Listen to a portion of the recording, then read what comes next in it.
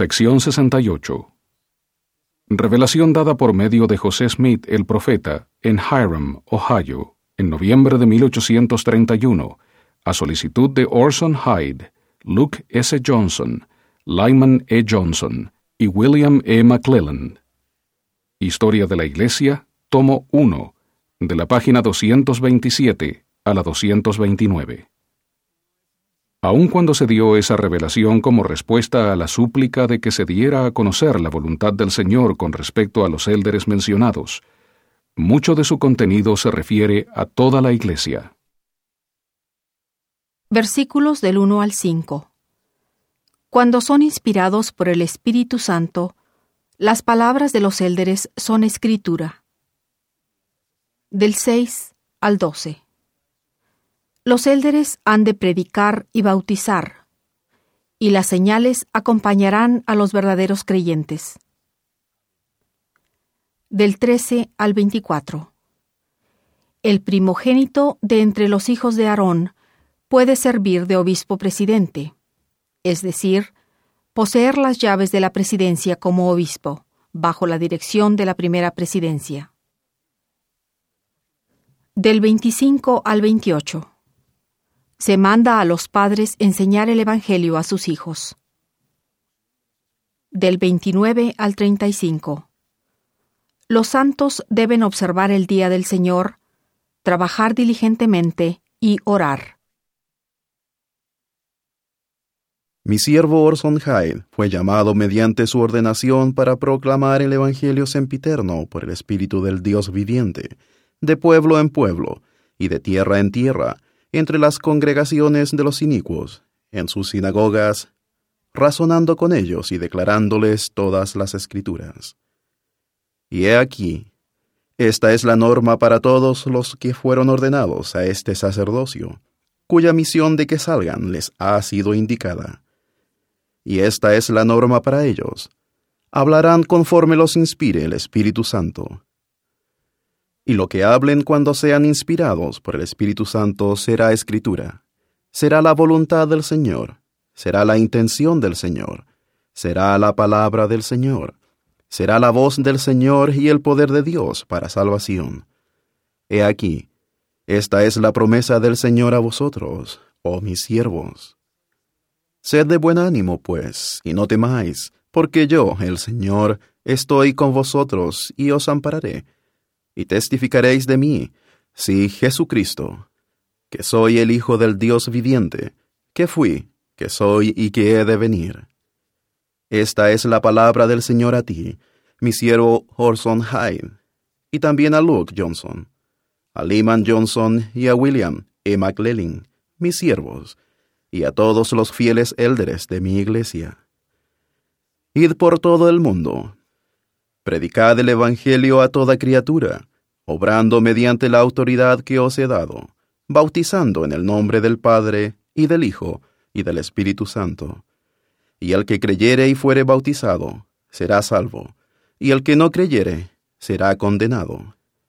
Y el que creyere será bendecido con señales que le acompañarán, tal como está escrito. Y a vosotros os será permitido conocer las señales de los tiempos, y las señales de la venida del Hijo del Hombre. Y se os dará el poder de sellar para vida eterna a todos de quienes el Padre testifique. Amén. Y ahora, en cuanto a los asuntos, aparte de los convenios y mandamientos, estos son: quedan por ser apartados más adelante, en el debido tiempo del Señor, otros obispos en la Iglesia, los cuales ejercerán su ministerio como el primero. Por consiguiente, han de ser sumos sacerdotes dignos, y serán nombrados por la primera presidencia del sacerdocio de Melquisedec, a menos que sean descendientes literales de Aarón. Y si son descendientes literales de Aarón, tienen el derecho legal de ocupar el obispado, si son los primogénitos de entre los hijos de Aarón. Porque el primogénito posee el derecho de la presidencia de este sacerdocio y las llaves o autoridad de éste. Ningún hombre tiene el derecho legal de ocupar este oficio, de tener las llaves de este sacerdocio, salvo que sea descendiente literal y el primogénito de Aarón. Pero en vista de que un sumo sacerdote del sacerdocio de Melquisedec tiene la autoridad para funcionar en todos los oficios menores, él puede desempeñar el oficio de obispo cuando no se encuentre a un descendiente literal de Aarón, siempre que sea llamado, apartado y ordenado a este poder por mano de la primera presidencia del sacerdocio de Melquisedec.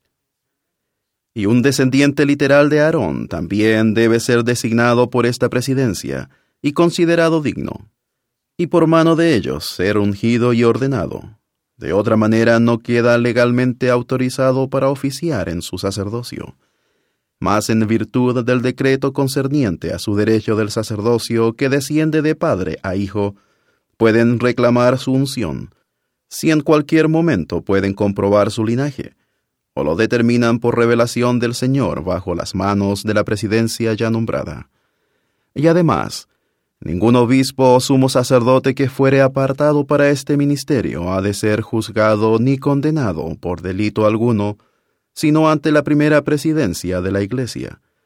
Y si es hallado culpable ante esta presidencia, por testimonio irrefutable, será condenado. Y si se arrepiente, será perdonado, de acuerdo con los convenios y los mandamientos de la Iglesia. Y además, si hay padres que tengan hijos en Sion o en cualquiera de sus estacas organizadas, y no les enseñen a comprender la doctrina del arrepentimiento, de la fe en Cristo, el Hijo del Dios viviente, del bautismo y del don del Espíritu Santo por la imposición de manos, al llegar a la edad de 8 años, el pecado será sobre la cabeza de los padres, porque esta será una ley para los habitantes de Sion, o en cualquiera de sus estacas que se hayan organizado.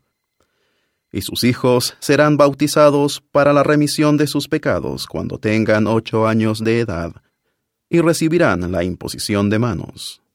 Y también enseñarán a sus hijos a orar y a andar rectamente delante del Señor. Y los habitantes de Sion también observarán el día del Señor para santificarlo. Y en vista de que se les manda trabajar, los habitantes de Sion también han de recordar sus tareas con toda fidelidad, porque se tendrá presente al ocioso ante el Señor. Ahora yo, el Señor, no estoy bien complacido con los habitantes de Sion, porque hay ociosos entre ellos, y sus hijos también están creciendo en la iniquidad. Tampoco buscan con empeño las riquezas de la eternidad, antes sus ojos están llenos de avaricia. Estas cosas no deben ser, y tienen que ser desechadas de entre ellos. Por consiguiente, lleve mi siervo Oliver Cowdery estas palabras a la tierra de Sion. Y un mandamiento les doy: quien no cumpla con sus oraciones ante el Señor en el momento debido, hágase memoria de él ante el juez de mi pueblo. Estas palabras son verdaderas y fieles. Por tanto, no las violéis, ni tampoco quitéis de ellas. He aquí, soy el Alfa y la Omega, y vengo pronto. Amén.